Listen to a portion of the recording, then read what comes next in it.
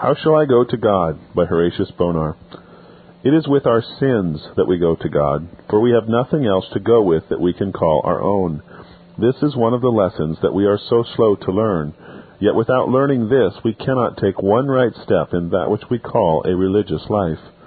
To look up some good thing in our past life, or to get some good thing now if we find that our past does not contain any such thing, is our first thought when we begin to inquire after God, that we may get the great question settled between Him and us as to the forgiveness of our sins. In His favor is life, and to be without this favor is to be unhappy here and to be shut out from joy hereafter. There is no life worthy of the name of life save that which flows from His assured friendship. Without that friendship, our life here is a burden and a weariness, but with that friendship we fear no evil, and all sorrow is turned into joy. How shall I be happy? Was the question of a weary soul who had tried 100 different ways of happiness and had always failed. Secure the favor of God, was the prompt answer by one who had himself tasted that the Lord is gracious. Is there no other way of being happy? None, none, was the quick and decided reply. Man has been trying other ways for 6,000 years and has utterly failed. And are you likely to succeed? No, not likely, and I don't want to go on trying, but this favor of God seems such a shadowy thing, and God Himself so far off that I know not which way to turn. God's favor is no shadow. It is real beyond all other realities, and He Himself is the nearest of all near beings, as accessible as He is gracious. That favor of which you speak has always seemed to me a sort of mist of which I can make nothing. Say, rather, it is sunshine which a mist is hiding from you. Yes, I believe you, but how shall I get through the mist into the sunshine beyond? It seems so difficult, and to require such a length of time. You make that distant and difficult which God has made simple and near and easy. Are there no difficulties, do you mean to say? In one sense, 1,000, in another, none. How is that? Did the Son of God put difficulties in the sinner's way when He said to the multitude, "Come unto me, and I will give you rest"? Certainly not. He meant them to go at once to Him, as He stood there, as they stood there, and He would give them rest. Had you then been upon the spot, what difficulty should you have found? None, certainly. To speak of difficulty when I was standing by the side of the Son of God would have been folly, or worse. Did the Son of God suggest difficulty to the sinner when He sat on Jacob's well by the side of the Samaritan? Was not all difficulty anticipated or put away by these wondrous words of Christ, "Thou would have asked, and I would have given"? Yes, no doubt, the asking and the giving was all. The whole transaction is finished on the spot. Time and space, distance and difficulty have nothing to do with the matter. The giving was to follow the asking as a matter of course. So far all is plain. But I would ask, is there no barrier here? None whatever if the Son of God really came to save the lost. If He came for those who are only partly lost or who could partly save themselves, the barrier is infinite. This I admit, nay, insist upon. Is the being lost, then, no barrier to our being saved? Foolish question, which may be met by a foolish answer. Is your being thirsty a hindrance to your getting water? Or is being poor a hindrance to your obtaining riches as a gift from a friend? True, it is my thirst that fits me for the water, and my poverty that fits me for the gold. Ah, yes, the Son of Man came not to call the righteous, but sinners to repentance. If you be not wholly a sinner, there is a barrier. If you be wholly such, there is none. Wholly a sinner? Is that really my character? No doubt of that. If you doubt it, go and search your Bible. God's testimony is that you are wholly a sinner, and must deal with Him as such. For the whole need not a physician, but they that are sick. Wholly a sinner. Well, but must I not get quit of some of my sins before I can expect a blessing from Him? No, indeed. He alone can deliver you from so much as even one sin, and you must go at once to Him with all that you have of evil, how much soever that may be. If you be not wholly a sinner, you don't wholly need Christ, for He is out and out a Savior. He does not help you to save yourself, nor do you help Him to save you. He does all or nothing. A half salvation will only do for those who are not completely lost. He, His own self, bare our sins in His own body on the tree. 1 Peter 2:24. It was in some such way as the above that Luther found his way into the peace and liberty of Christ. The story of his deliverance is an instructive one, as showing how the stumbling blocks of self-righteousness are removed by the full exhibition of the gospel in its freeness, as the good news of God's love to the unloving and unlovable, the good news of pardon to the sinner without merit and without money, the good news of peace with God solely through the propitiation of Him who hath made peace by the blood of His cross. One of Luther's earliest difficulties was that he must get repentance wrought within himself, and having accomplished this, he was to carry this repentance as a peace offering or recommendation to God. If this repentance could not be presented as a positive recommendation, at least it could be urged as a plea in mitigation of punishment. "How can I dare believe in the favor of God," he said, "so long as there is in me no real conversion? I must be changed before He can receive me." He has answered that the conversion or repentance of which he is so desirous can never take place so long as he regards God as a stern and unloving judge. It is the goodness of God that leadeth to repentance, Romans 2:4, and without the recognition of this goodness there can be no softening of heart. An impenitent sinner is one who is despising the riches of His goodness and forbearance and long-suffering. Luther's aged counselor tells him plainly that he must be done with penances and mortifications and all such self-righteous preparations for securing or purchasing the divine favor. That voice, Luther tells us touchingly, seemed to come to him from heaven. All true repentance begins with the knowledge of the forgiving love of God. As he listens, light breaks in and an unknown joy fills him. Nothing between him and God. Nothing between him and pardon. No preliminary goodness or preparatory feeling. He learns the apostles' lesson. Christ died for the ungodly, Romans 5:6. God justifieth the ungodly, Romans 4:5. All the evil that is in him cannot hinder this justification, and all the goodness, if such there be, that is in him cannot assist in obtaining it. He must be received as a sinner, or not at all. The pardon that is proffered recognizes only his guilt, and the salvation provided in the cross of Christ regards him simply as lost. But the sense of guilt is too deep to be easily quieted. Fear comes back again, and he goes once more to his aged adviser, crying, "Oh, my sin, my sin!" as if the message of forgiveness which he had so lately received was too good news to be true, and as if sins like his could not be so easily and so simply forgiven. What? Would you be only a pretended sinner, and therefore need only a pretended Savior? So spake his venerable friend, and then added solemnly, "Know that Jesus Christ is the Savior of great and real sinners who are deserving of nothing but utter condemnation."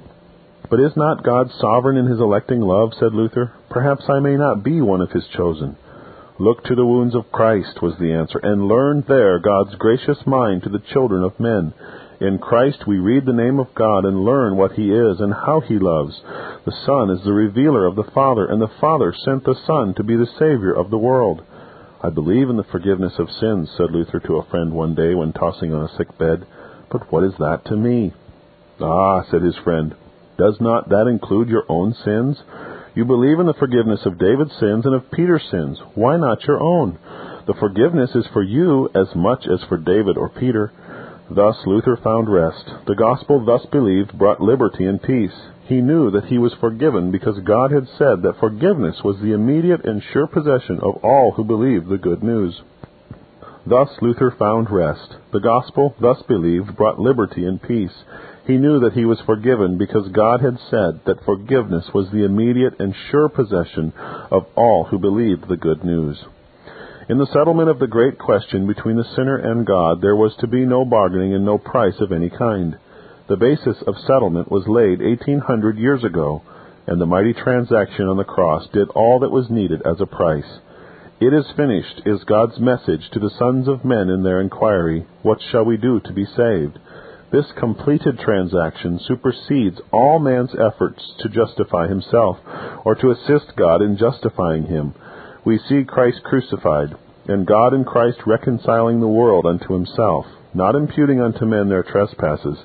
And this non-imputation is the result solely of what was done upon the cross, where the transference of the sinner's guilt to the divine surety was once and forever accomplished. It is of that transaction that the gospel brings us the good news, and whosoever believeth it becomes partaker of all the benefits which that transaction secured. But am I not to be indebted to the Holy Spirit's work in my soul? Undoubtedly. For what hope can there be for you without the Almighty Spirit, who quickeneth the dead? If so, then ought I not to wait for his impulses, and having got them, may I not present the feelings which he has wrought in me as reasons why I should be justified? No, in no wise. You are not justified by the Spirit's work, but by Christ alone, nor are the motions of the Spirit in you the grounds of your confidence, or the reasons for your expecting pardon from the Judge of all. The Spirit works in you, not to prepare you for being justified, or to make you fit for the favor of God, but to bring you to the cross, just as you are. The cross is the only place where God deals in mercy with the transgressor. It is at the cross that we meet God in peace and receive his favor. There we find not only the blood that washes, but the righteousness which God clothes and beautifies, so that henceforth we are treated by God as if our own righteousness had passed away, and the righteousness of his own Son were actually ours. This is what the Apostle calls imputed righteousness. Romans chapter 4, verses 6, 8, 11, 22, and 24. Or righteousness so reckoned to us by God as that we are entitled to all the blessings which that righteousness can obtain for us.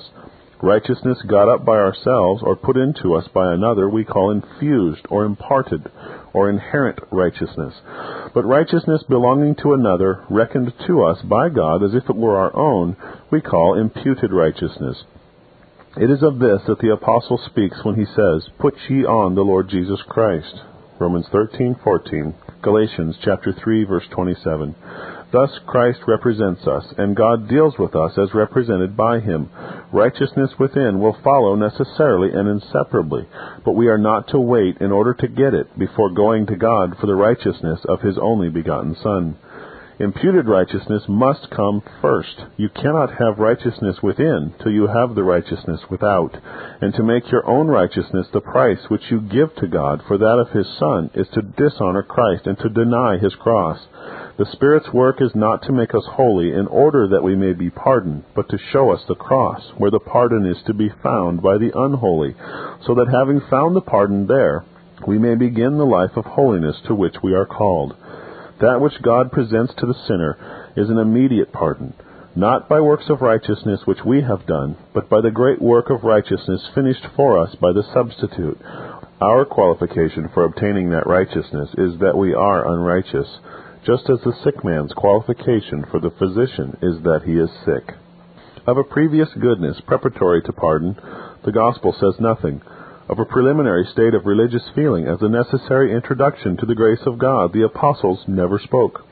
Fears, troubles, self-questionings, bitter cries for mercy, forebodings of judgment, and resolutions of amendment may, in point of time, have preceded the sinner's reception of the good news, but they did not constitute his fitness nor make up his qualification. He would have been quite as welcome without them. They did not make the pardon more complete, more gracious, or more free.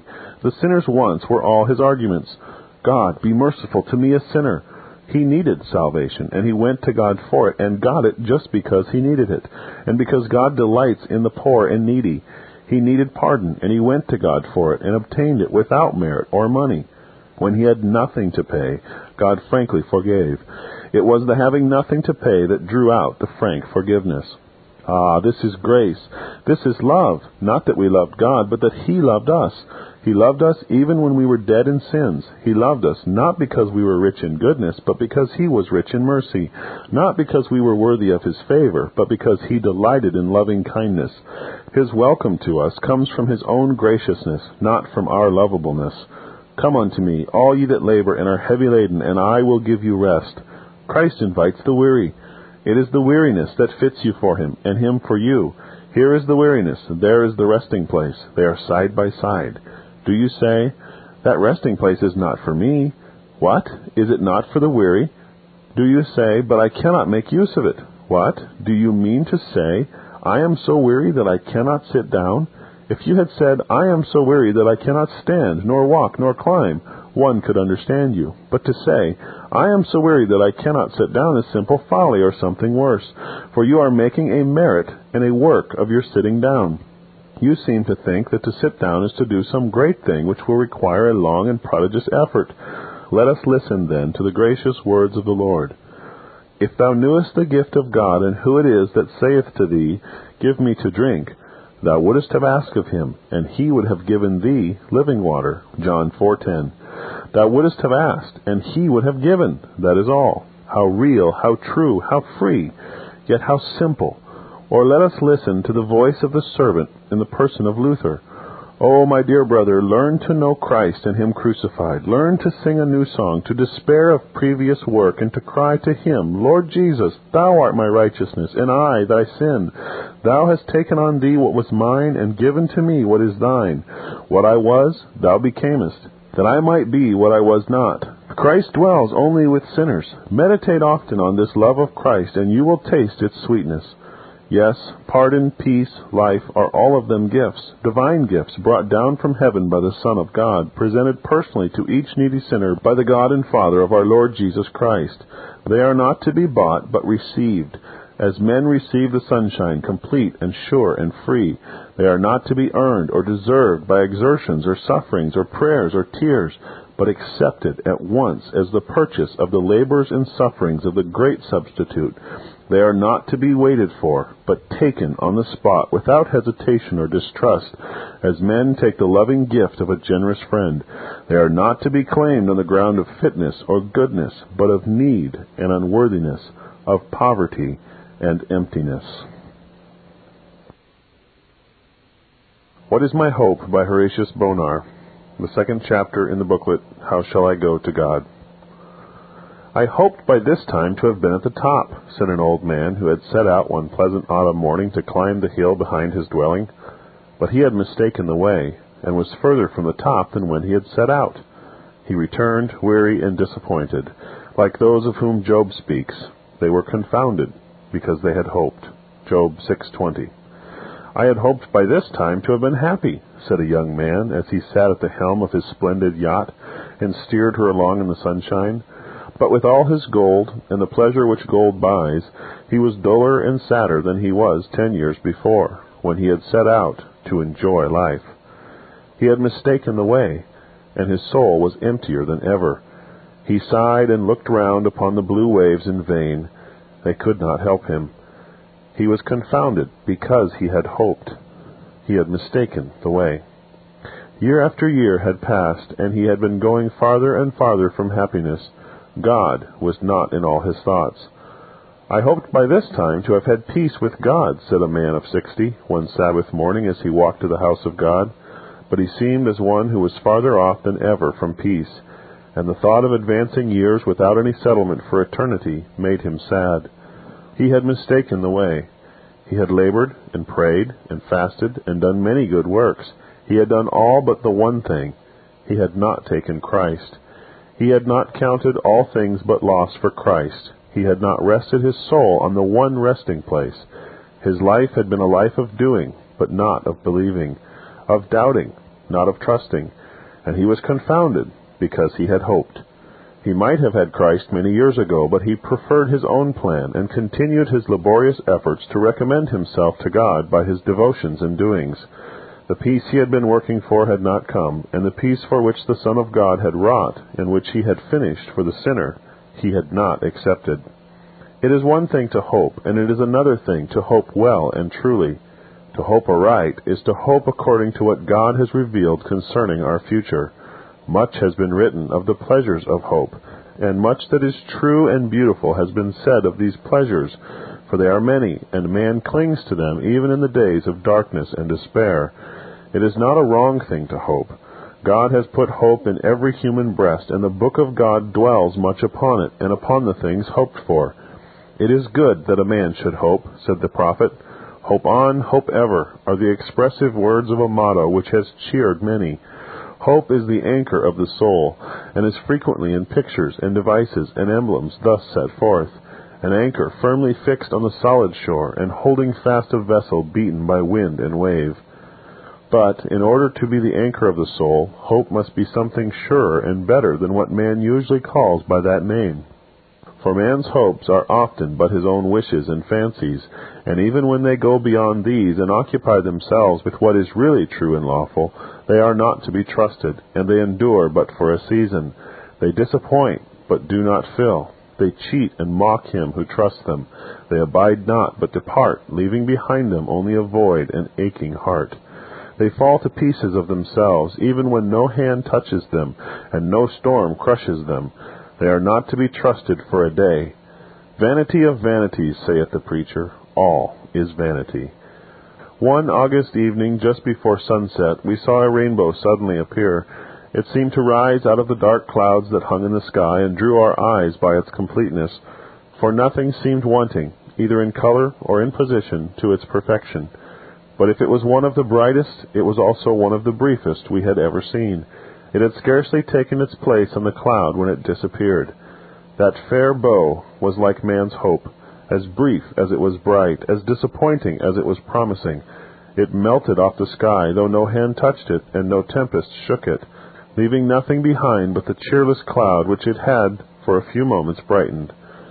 What is man? It said. What are man's hopes and joys and plans? They rise and fall, they come and go. They shine and then return into darkness. The things that are seen are temporal.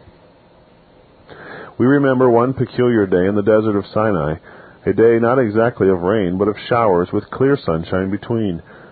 Over some high black rocks to the left of us, thin mists hung, or rather rapidly passed across the brown precipices. On these, rainbow after rainbow formed itself in beautiful succession, 6 or 7 of these suddenly shining out and then disappearing, one after another, the brightest yet frailest things we had ever seen. So like what is real and abiding, yet so unreal and perishable. How like they were to the dreams and hopes of man, disappointing and cheating human hearts with unsubstantial beauty. To such dreams and hopes the poor heart clings, not in youth merely, but to old age, and by means of these vain brightnesses is drawn away from Him who is brighter than all earthly brightnesses, the brightness of Jehovah's glory and the express image of His person, whose glory changes not, who is the same yesterday, today, and forever. O man, when wilt thou be wise, and fix thine eyes only on that which endureth forever, on that which will fill thy heart and gladden thy soul to all eternity? There was an old Scottish family to whom belonged large estates, and who had lived together for many years in unbroken completeness. One evening they gathered all together with relatives and friends, father, mother, sisters, cousins, with the air of the estate as the center of the happy circle. That evening was among the last of the completeness. Within a few years all was changed, and each member of that circle that had sat in gladness round the family hearth was gathered into the family vault. The estate passed into other hands, and the old trees waved over other heads. The hopes that shone in each face that evening were speedily crushed, and the frailty of earth's fairest faces and fondest affections was sadly shown. We never look upon that old family mansion without calling to mind some text that tells of the vanity of human expectations. In a dying world like this, we need a sure and undying hope. It is written, Thou destroyest the hope of man. Yes, even so.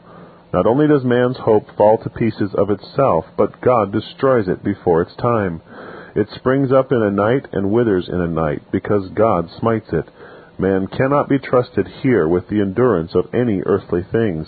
They become idols and must be broken, for the idols He will utterly abolish. Our cherished hopes of a bright future here, of a long life, of health, of comfort, of money, of prosperity, must be checked, else we should make earth our home and our heaven, forgetting the glory to be revealed and the pleasures that are at God's right hand forever. As many as I love, I rebuke and chasten. Be zealous, therefore, and repent. But God quenches no hope without presenting a brighter one that will last forever. For He does not mock the creature that He has made, nor wither up His fairest flowers without a reason, and that reason fraught both with wisdom and with love. He cares for us. He yearns over us. He would fain make us happy. He loves us too well to cheat us with dreams. Man's hope must be destroyed, that God's hope may be built upon its ruins. The human is swept away, only that the divine may come in its stead. The temporal is in mercy wrested from our grasp, that the eternal may be our portion and inheritance. There is, then, that which God calls the better hope, a hope full of immortality, a hope which God Himself gives, and of which no man can rob us. It is divine and everlasting. It brings with it the peace which passes all understanding, and it contains in it the joy unspeakable and full of glory. No disappointment in it, and no mockery.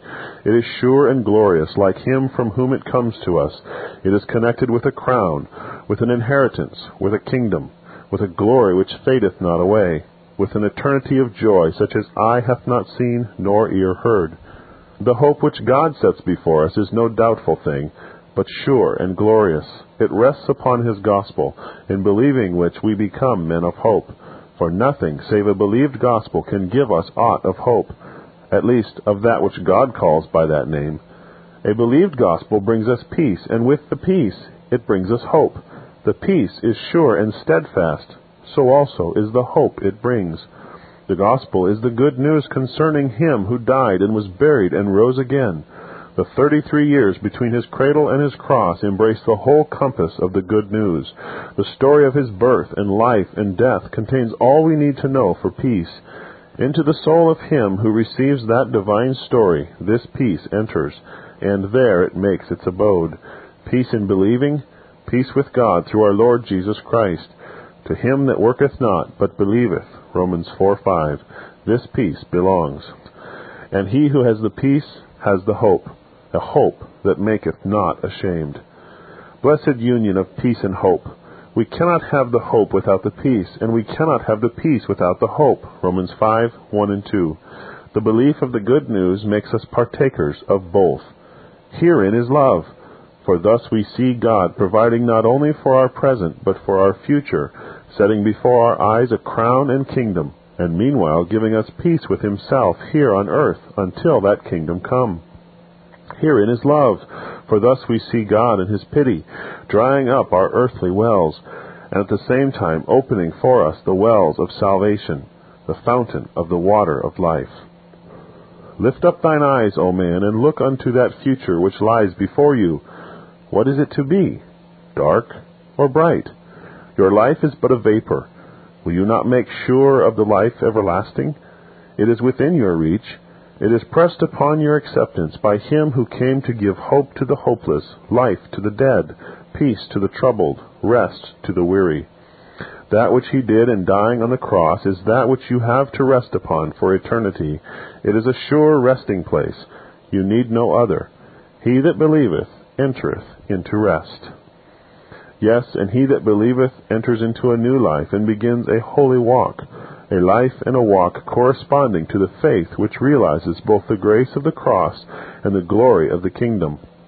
If any man be in Christ, he is a new creature, and that same Holy Spirit who drew him to the cross is given to him, that he may follow Christ and be holy as he was holy. Instead of Me, by Horatius Bonar.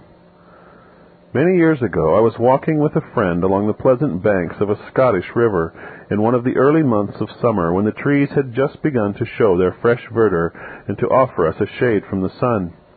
A man in rags came up to us begging. We supplied his wants somewhat and entered into talk with him. He could not write nor read. He knew nothing of his Bible and seemed not to care about knowing it. "You need to be saved, do you not?"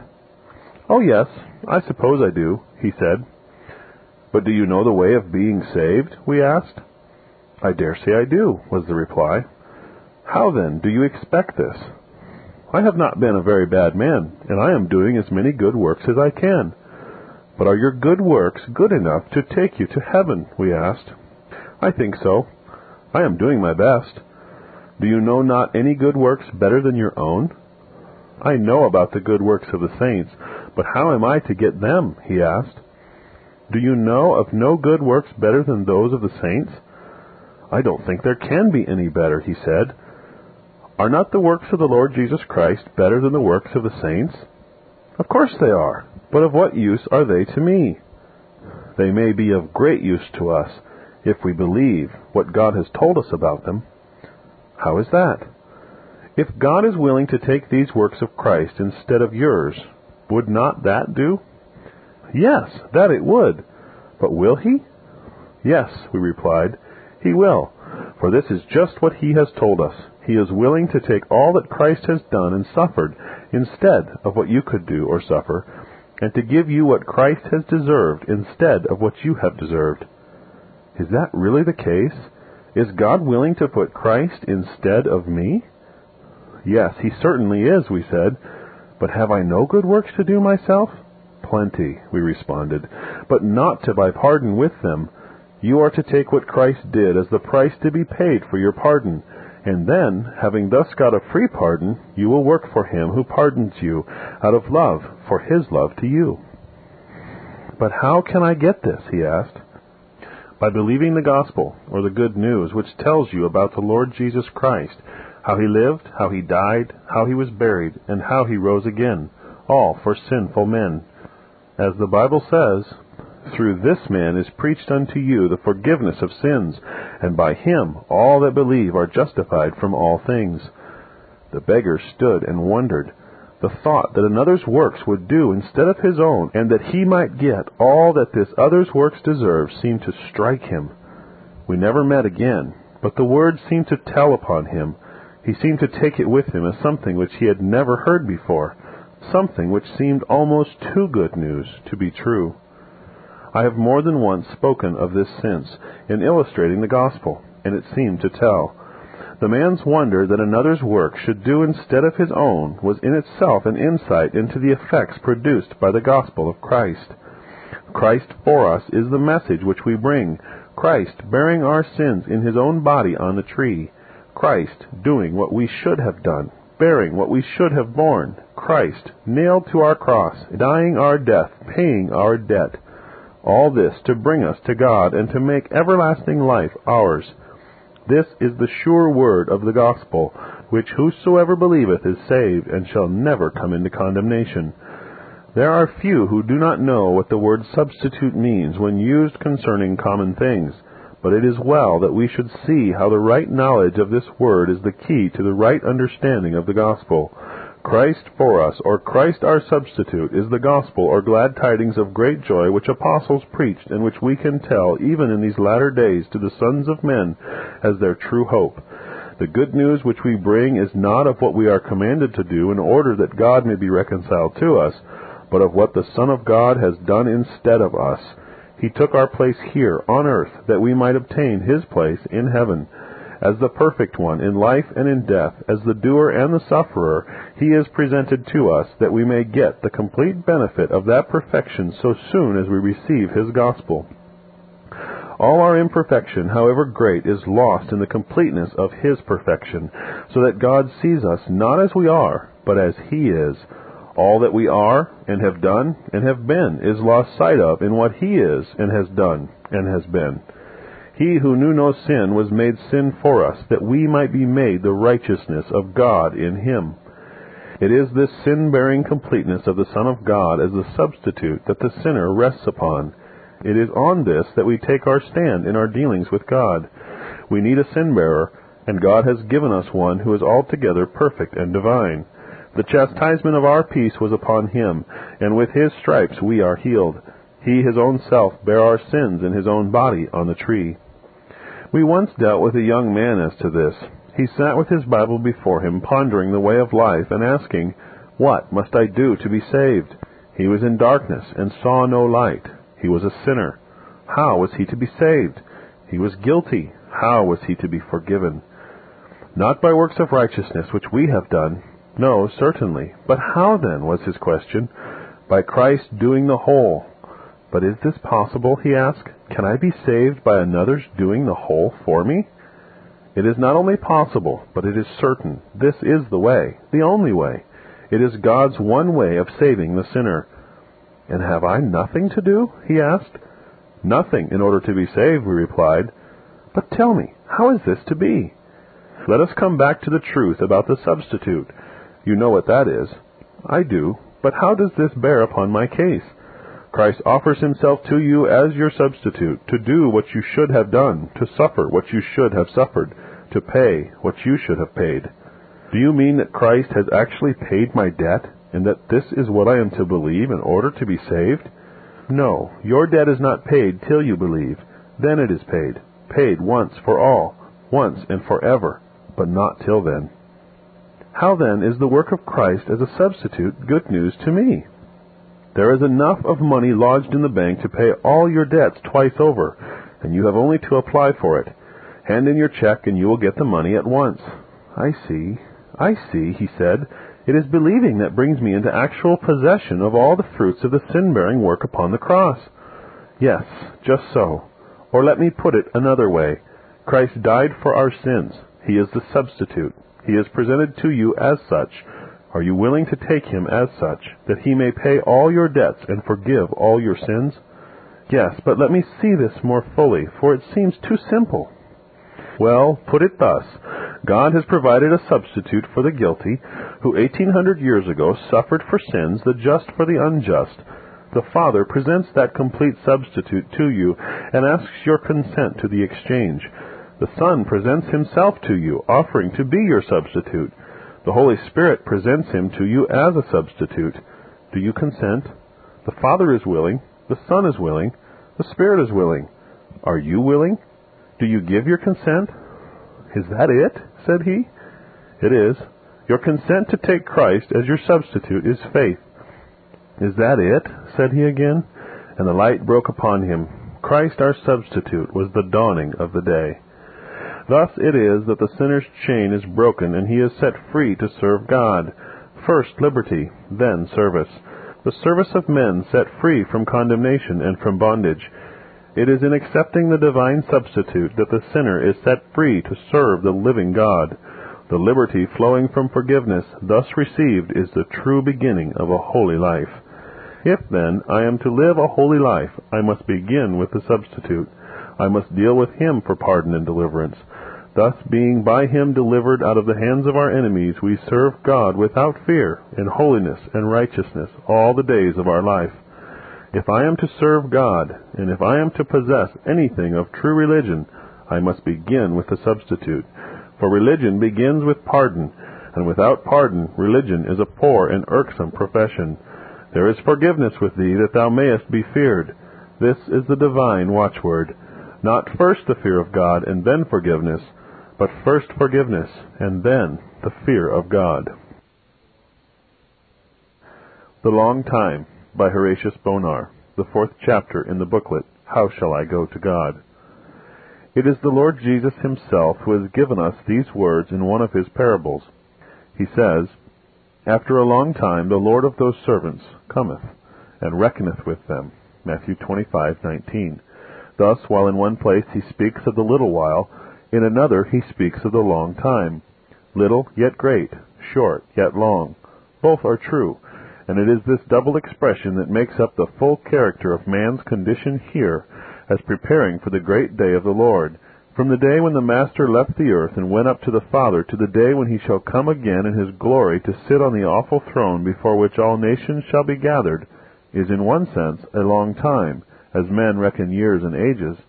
But in another sense, it is but a little while, if we reckon time as God reckons it, and compare it with the vast eternity in which it is to be swallowed up. Life is a vapor, and that is little. Life is a journey, and that is long. Life is a handbreadth, and that is little. Life is a period made of many days, and weeks, and months, and years, and that is long. Life is a post, and that is swift. Life is a pilgrimage, and that is slow. Life is like the eagle hastening to his prey. Life is a time of sojourning.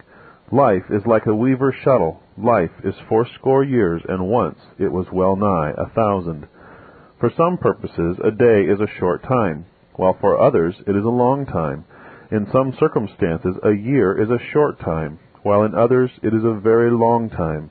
Much depends upon what is to be done in that period, and our ideas of long and short in such cases are influenced by the amount of work to be done. "It seemed an age," said a traveler among the Alps, who lay bruised by a fall into a deep cleft of ice, "ere my guides returned from the village, bringing the ropes to pull me up. Yet it was only 2 hours." But he had measured the time, not by moments or minutes, but by his sufferings and his danger. Of an old German peasant the following story is told by a lady who visited him.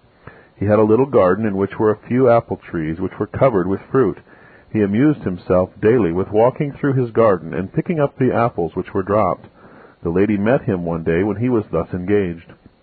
"Don't you weary, my friend?" said she, "stooping so often?" "No."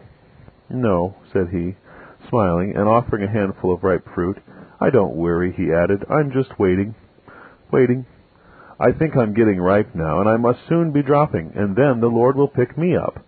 "Oh," said he, speaking earnestly to the lady, "you are young yet, just in blossom. Turn well around to the Sun of Righteousness, that you may ripen well." Here was the long time of growing and of ripening, not long in one sense, but long in another, long enough to grow and grow, long enough to ripen and ripen. It is of a long time like this that the Lord speaks to us in this parable of the servants.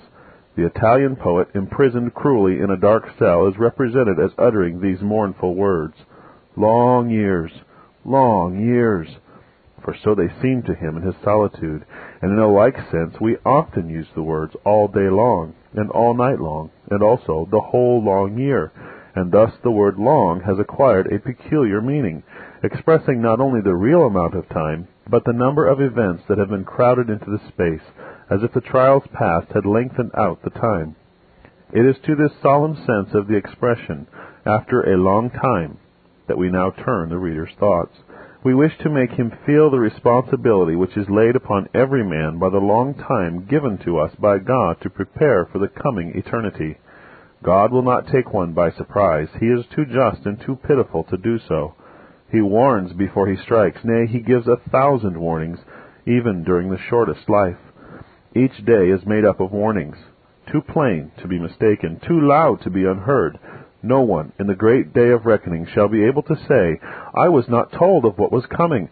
I was hurried off to the judgment seat without notice given or time allowed to make ready." A pilot that runs his vessel upon the rocks at noonday, with his eyes open to see the cliffs and his ears open to hear the breakers, is without excuse. At St. Abb's Head, on the east coast of Scotland, many a vessel in former years was shipwrecked when the strong east wind of the German Ocean drove it upon the treacherous lee shore.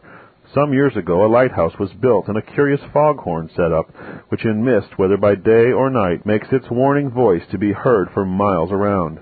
No pilot now, who wrecks his vessel on these terrible rocks, can say, "I got no warning that they were so near." For in the clear night the beacon light shines out to tell him of danger, and in the thick gray mist the foghorn sounds its hoarse note to say, "Beware." Thus the light and the voice from heaven are perpetually warning the sons of men and saying, "Prepare to meet thy God." The warnings of one day or 1 week, how many? The warnings of a year, how many more? The warnings of a lifetime, how innumerable? No man shall be able to say that he perished unwarned, or that God took him by surprise. The foghorn, pealing through the haze, sounds dismally, and seems like the voice of one crying in the wilderness, "Flee from the wrath to come. Repent, repent, turn ye, for why will ye die?" And thus it is that God is each day calling aloud to us, and pointing us from the rocks to the haven of safety in Jesus Christ our Lord, the one haven which no storm can reach. God gives us time enough to turn and live. When a teacher sets a task of a few pages to his scholar and says, "I give you a week to do it in," he allows him a long time, for the task is one which might be done in an hour.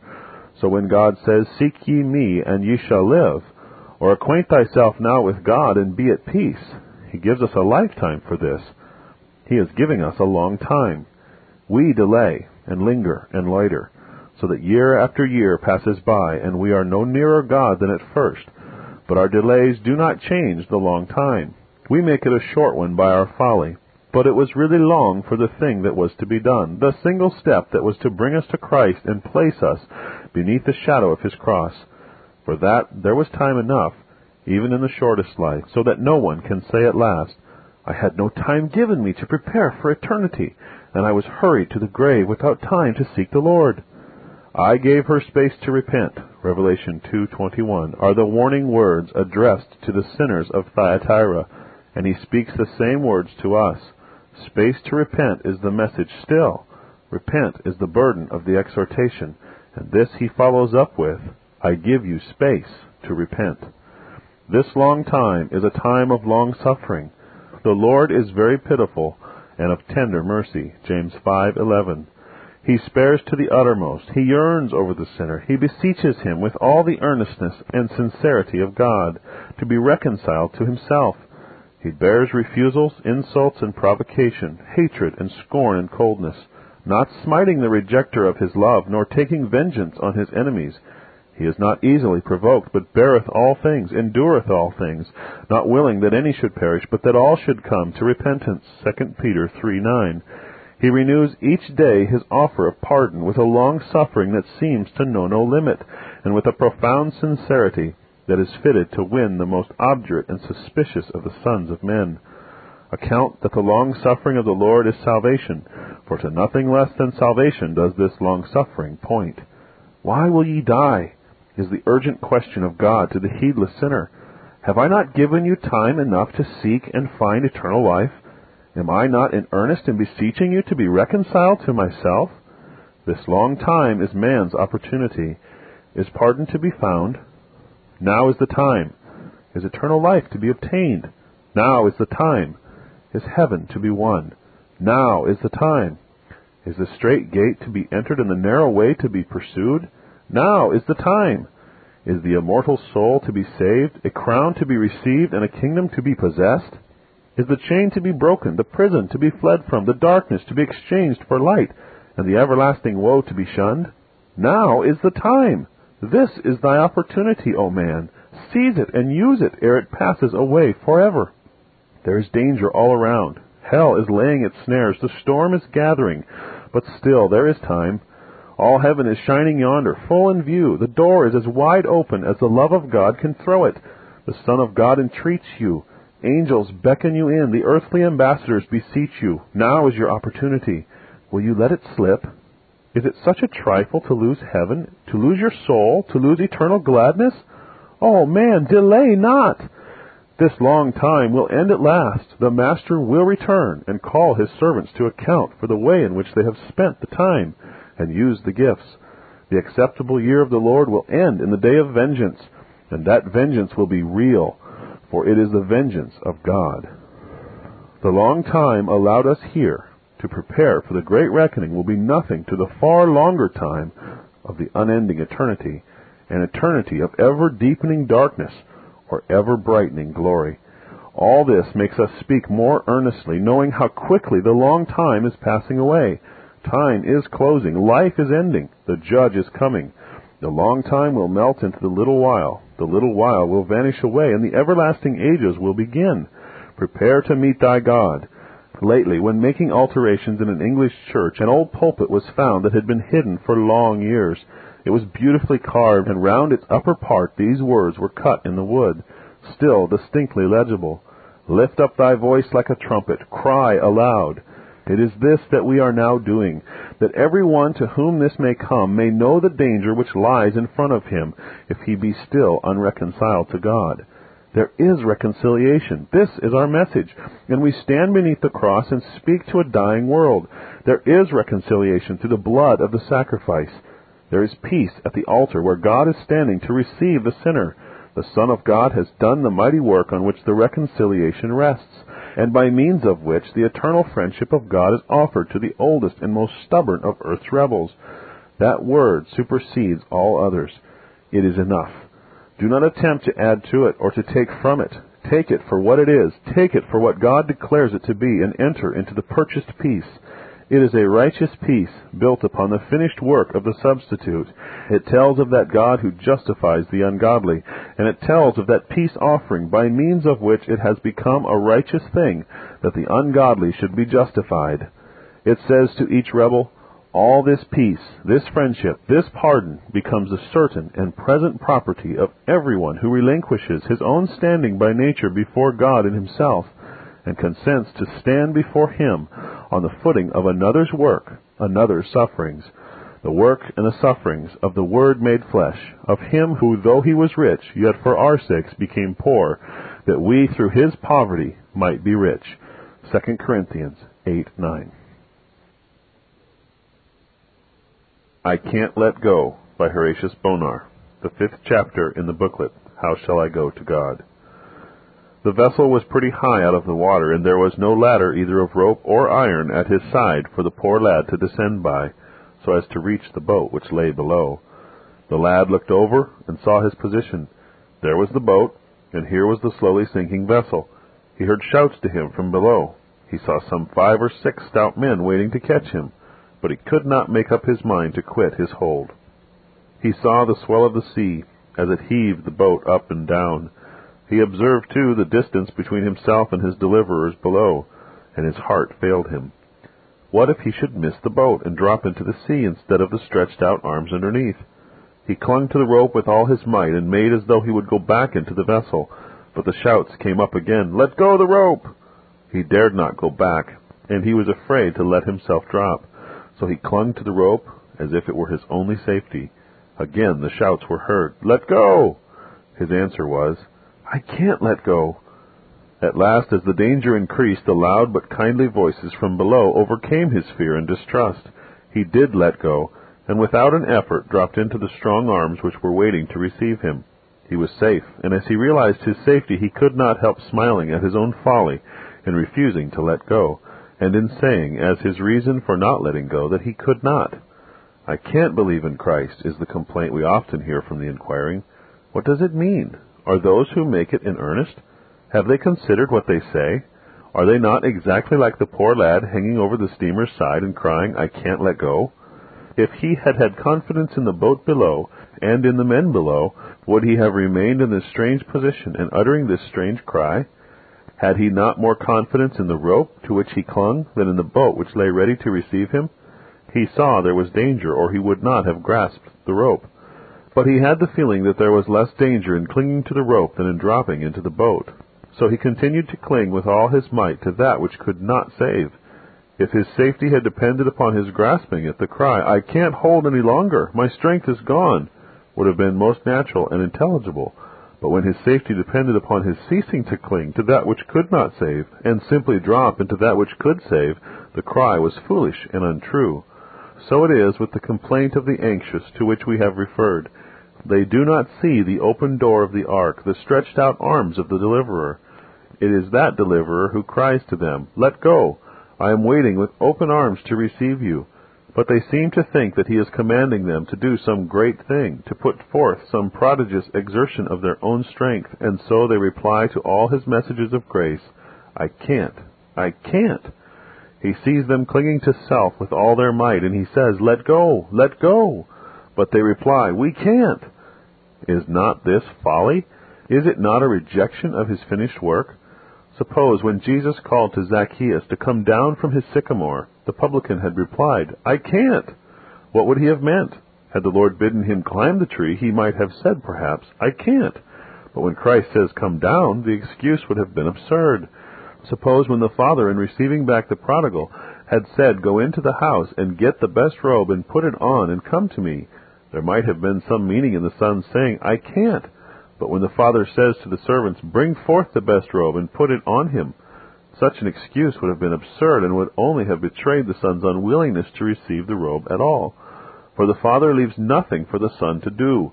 All he desires is that he should receive, and it is as if he had said, "Allow me to clothe you, allow me to put the best robe upon you." He undertakes for everything, for the putting on the robe as well as for the robe itself. That which many call the difficulty of believing is the essence of self-righteousness. Yes, it is this that lies at the root of, or rather is the root of, this difficulty. Men cling to self, as the lad clung to the rope. They will not let it go, and they cry all the while that they can't. I admit the difficulty. It is a root of bitterness, but it is far deeper than many think. It is far worse and more serious than those who speak of it will admit. It is man's determined self-righteousness that really constitutes the difficulty. He is unwilling to let this go, and he says, "I can't," to cover over the guilt of the "I won't." Deep down in man's depraved being lies this awful evil, which only God can remove, this determination not to give up self. He deceives himself sadly in this matter, in order to cover his guilt and to pass the blame of this unbelief on God. He holds that he has some great thing to do, though God has declared 100 times over that the great thing is done. He wants to do the great thing and to get the credit of doing it. And because God has declared that the great thing is done once for all, never to be done again, he retires into himself and tries to get up another great thing within himself, by the right doing of which he will please God and satisfy his own conscience. Acceptance of the great thing done is what God presses on him as altogether and absolutely sufficient for his salvation and his peace. But this he shrinks from. He thinks he must wait and work and struggle and weep before he is in a fit state for accepting, and therefore it is that he replies to all the messages from the ambassadors of peace, "I can't." He won't do that which God wishes him to do. He substitutes something else of his own, some process of preparation for acceptance, and because he finds he makes no progress in this work of voluntary humility, he says, "I can't." God brings him face to face with the cross, saying, "Look and live." But he thinks this too simple, and he turns away, seeking for something to do. God sets the fountain before him and says, "Wash." He says, "I cannot," and turns away to something else. God brings him the best robe, the righteousness of the righteous one, and offers to put it on. But this is too simple. It leaves nothing for him to do, nothing but to be clothed by another's hand in another's raiment. And so, in pretended humility, he postpones the acceptance of the robe under the plea that he cannot put it on. God brings him face to face with his free love and says, "Take this and be at rest." But as this still takes for granted that the great thing is done, in virtue of which this free love is to flow to the sinner, and that God now wants him simply to recognize this great work in its completeness in order to his acceptance, he hesitates or turns wholly from the divine proposal, refusing to let the love flow in, just because it is so absolutely free. He resembles the Syrian general whom Elisha told to wash in the Jordan that his leprosy might be healed. Naaman was wroth, and went away and said, "Behold, I thought he will surely come out to me, and stand, and call on the name of the Lord his God, and strike his hand over the place, and recover the leper. Are not Abna and Pharpar rivers of Damascus better than all the waters of Israel? May I not wash in them and be clean?" So he turned and went away in a rage. 2 Kings 5:11 and 12. And may we not address him in the words of the servants on that occasion? "If the prophet had bid thee do some great thing, wouldest thou not have done it? How much rather then, when he saith to thee, Wash and be clean?" The simplicity of the gospel, however, does not lessen man's depravity, nor supersede the necessity for the power of the Holy Ghost. It is in reference to this free gospel that man's evil heart of unbelief has always exhibited itself most strongly. The gospel is simple, faith is simple, the word is simple, the way is simple, the cross is simple, but man's heart is wholly set against these. He resists and refuses, he prefers some way of his own, and he casts the blame of his own evil upon God. Hence the need for the Holy Spirit, by whose hand the Almighty works upon the human soul in ways so unseen and simple that when a man has at length believed, he wonders how he could so long have stood aloof and resisted such a gospel. To disarm the enmity, to remove the hardness, to open the eye, and to renew the will, the Spirit operates. The wind bloweth where it listeth, and we cannot tell whence it cometh, and whither it goeth. So is every one that is born of the Spirit. It is man's deep depravity and total alienation from God that makes the power of the Almighty Spirit indispensable for his renewal. But it is of great importance that he should not be allowed to make use of that depravity as an excuse for not returning to God, or to abuse the doctrine of the Spirit's work by making it a reason for cleaving to self and refusing to believe the gospel, as if he were more willing to be wrought upon than the Spirit is to work, or as if he wanted to believe, but the Spirit would not help him. It was man's guilt that rendered the cross necessary, for if that guilt remained unremoved, all else would be vain. To be under condemnation would be to be shut out of the kingdom forever. To have the judge of all against him in the great day would be certain doom. The cross has come to lift off that guilt from us and to lay it upon another, upon him who is able to bear it all, upon him who is mighty to save. That which should have come upon the sinner has come upon him, that the sinner might go free. The judge is satisfied with the work done on Calvary and asks no more. And when the sinner is brought by the Holy Spirit to be satisfied with that which has satisfied the judge, the chains that bound the burden to his shoulders snap, and the burden falls to disappear forever, buried in the grave of the substitute from which it cannot rise. This Reformation audio track is a production of Still Waters Revival Books. SWRB makes thousands of classic Reformation resources available, free and for sale, in audio, video, and printed formats. Our many free resources, as well as our complete mail-order catalog, containing thousands of classic and contemporary Puritan and Reformed books, tapes, and videos at great discounts, is on the web at www.swrb.com. We can also be reached by email at swrb@swrb.com, by phone at 780-450-3730, by fax at 780-468-1096, or by mail at 4710-37A Avenue, Edmonton, that's Edmonton, Alberta, abbreviated capital A, capital B, Canada, T6L3T5. You may also request a free printed catalog.